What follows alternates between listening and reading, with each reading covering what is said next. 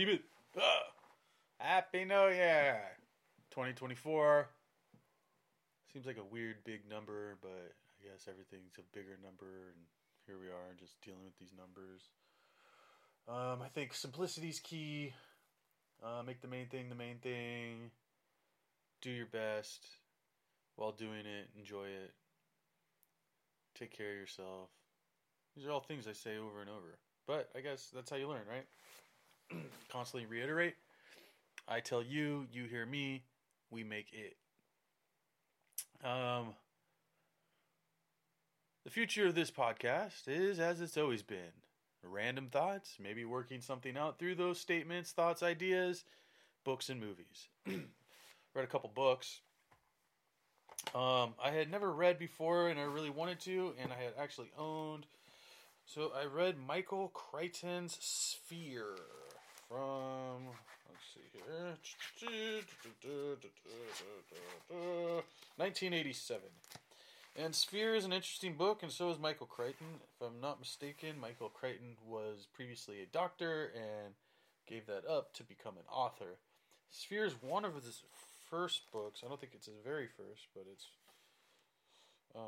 he's also, he wrote The Andromeda Strain, Terminal Man, The Great Train Robbery, Eaters of the Dead at Congo, and a handful of non-fiction books. This is fiction. It's fun. It's fiction by a master. I don't know if I am like a giant fan of him, but I wanted to read it just so I could say that I did.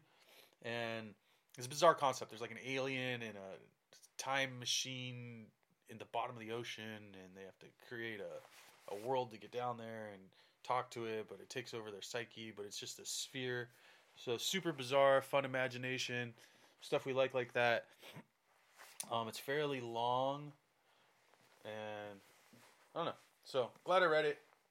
Don't really care too much. It wasn't like the greatest thing I ever read, but I guess people love them, so there's that. And then I just finished last night, which I've always been a big Tom Robbins fan.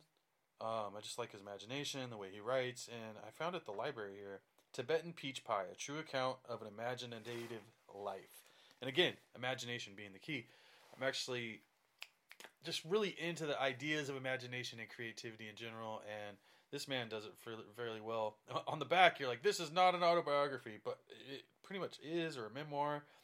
Autobiography is fueled by ego, and I can make a long list of persons whose belly buttons I'd rather be contemplating than my own. Anyway, only authors who are household names should write autobiographies, and not only is my name infrequently tumbled in the lapidary of public consciousness, those rare homes in which it's spoken with in any regularity are likely under police surveillance. So, he's fun. I'd highly recommend it, even if you don't read his books. It's just interesting of a kind of like a rock star author, underdog. Tom Robbins, Tibetan Peach Pie from, I think, 2014. And the cool thing about it, which I didn't realize, is he's like 90 now. And so he wrote a majority of his books between basically like late 60s, but they were published early 70s into the 90s. And I think his last book was written in 2004. That was written, I think, in 2014. And in my mind, it's like, oh, dude, this guy's like amazing and so awesome. But he really has only written 8 books, including the memoir. And, you know, he's been alive another 10 years after that and hasn't done anything. So it's interesting where people's creative juices flow, where they stand towards their life and what they've created and their go-good, right? His go-good was 25, 30 years and really hasn't done much since then. But anyway, peep it out. Fantastic. Dude, I watched a ton of movies. Let's go to what I saw in theaters and online first. I saw that movie Maestro, which is it's starring Bradley Cooper. I think it's directed by Bradley Cooper. And he basically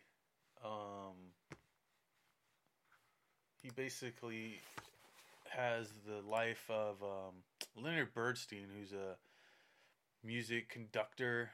And, I mean, he plays it really well, and it's an interesting story. Obviously, going right back into it, creative imagination, Bernstein being a creative with his music making, wanted to see it, wasn't really familiar with his stuff. I might have some of his records, but interesting life, and the movie's getting high praise. And Bradley Cooper directed and stars in, and he did pretty much kill it in that regard. What else? Oh, I finally saw, which I fucking loved, Sisu from 2022, directed by Jalmari Helander. Vengeance is golden. Deep in the wilderness of Lapland, Atama Korpi is searching for gold, but after he stumbles upon Nazi patrol, a breathtaking and gold-hungry chase through the destroyed and mined Lapland wilderness begins. It's fucking badass. Revenge, vengeance, and like a superhero fucking prospector who won't fucking die. So I don't even know how to say it, but that shit is fucking awesome and highly recommended to anybody that likes fucking rad fucking movies, because this is it's war, it's action, it's revenge, it's fucking almost like a superhero. Like, his fucking relentless, jumps into he lights himself on fire to get away and jumps into the freezing water. Like, that's all I gotta say. So killed it. I also saw, well, on Netflix, Big George Foreman, the story of George Foreman. That was from I was gonna say this year, but 2023, directed by George Tillman Jr. Very interesting story, very well done, and Forrest Whitaker's in it, and I liked it. I'd highly recommend it. Boxing movies, I'm not like a total boxing fan, but boxing movies always seem to nail it. And I watched, for this year, the 2024, BitConned, which is a documentary about these fucking cryptocurrency guys who scam millions from investors. And it's kind of uneasy. It's got 3 out of 5 stars here, but the dude's a fucking rat and gets away with it and burns a bunch of people, and I don't know, it's just shit like that kind of like it rubs me the wrong way. But whatever. Let me see here. I saw for Christmas I watched all the Die Hards. So I watched Die Hard 1, 2, 3, 4, and 5. And obviously Die Hard 1's awesome. I saw it in theaters. I've seen it many times. I fucking love it. That's definitely high up there. Die Hard 2 I thought was pretty good. I've seen it. Obviously, I've seen it before. But it's way better than I remember it. Die Hard 3, I guess I never even saw. I don't even remember it. And I thought it was whatever. Live Free and Die Hard, which is like his daughter is the main thing. And it's like in New York in the summer. I don't know. It's all right. And then A Good Day to Die Hard was just fucking straight trash. That's the one where his son's in Russia. Like, I don't fucking know, dude. Like, kind of sad that something that cool fucking died out like that. And then I finally saw, because I love Francis Ford Coppola, so I always try to watch Sofia Coppola. And what I saw the Napoleon movie, and that starts off with Marie Antoinette getting beheaded. So I went and watched Marie Antoinette, directed by Sofia Coppola, starring Kirsten Dunst. And it's a really, really well done movie. You feel like you're in fucking the 1600s or whatever the fuck is going on. Kirsten Dunst kills her role as Marie Antoinette. She goes off at 14, gets married, and becomes the Queen of England through excess and not fucking taking care of her people. They fucking kick her out. So it just ends on that. Which, while I was watching, I watched it like over 3 days, like a little bit at a time. And so I was like looking up online like her story, and then like, I'm expecting at the end for her to fucking get captured or whatever the fuck happens and get beheaded. And that's not in this movie.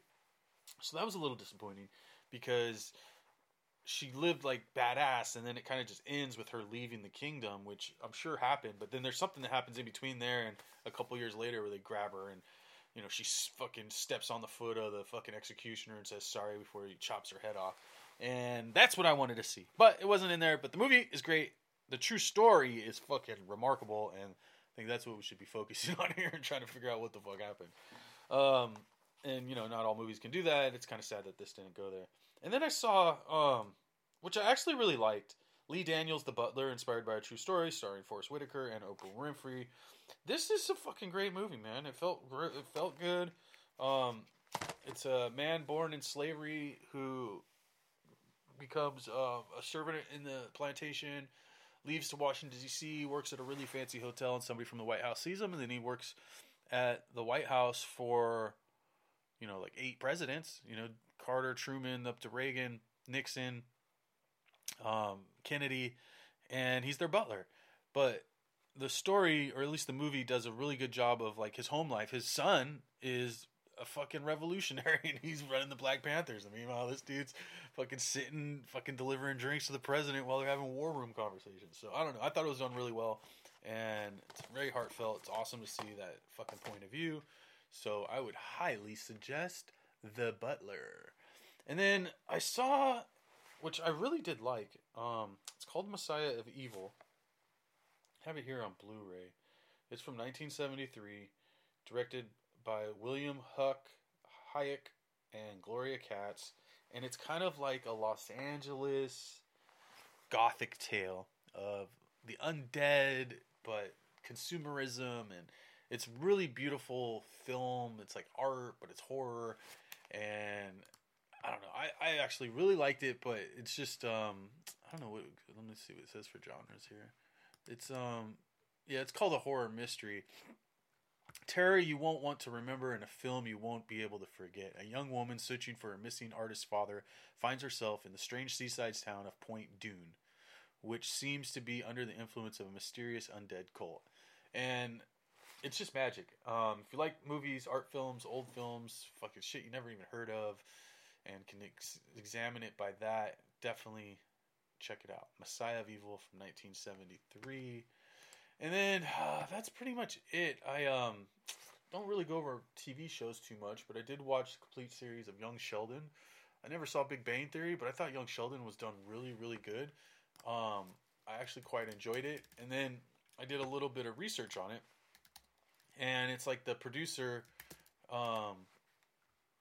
his name is Chuck Lorre. And Chuck Lorre has been doing freaking TV shows since I was a kid. And some of my favorite TV shows, which would include, let me see here. So he's done a lot. So he did Big Bang Theory, obviously. He did Mike and Molly. He did 2.5 Men. He did CSI Crime Scene Investigation. He's done Dharma and Greg, which a lot of those I haven't really seen. He did the show Sybil, Grace Under Fire, Roseanne, which is cool because the sister from Roseanne is the mom on this, who the sister from Roseanne is actually, I guess, in Big Bang Theory, so her real mom plays her as younger, which is kind of cool. He did Fraggle Rock, which is crazy. Charles in Charge, which was what I was really thinking of, because I just really liked Charles in Charge when I was a kid, and he only did 2 episodes, so I figured he did more.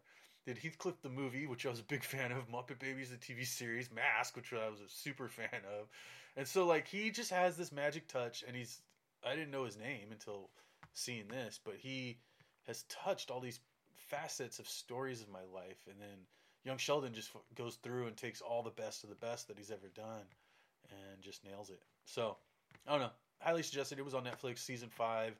I think there's 6 seasons. I watched all 5. Actually, I almost watched them twice. So, not too much of that going on with TV shows.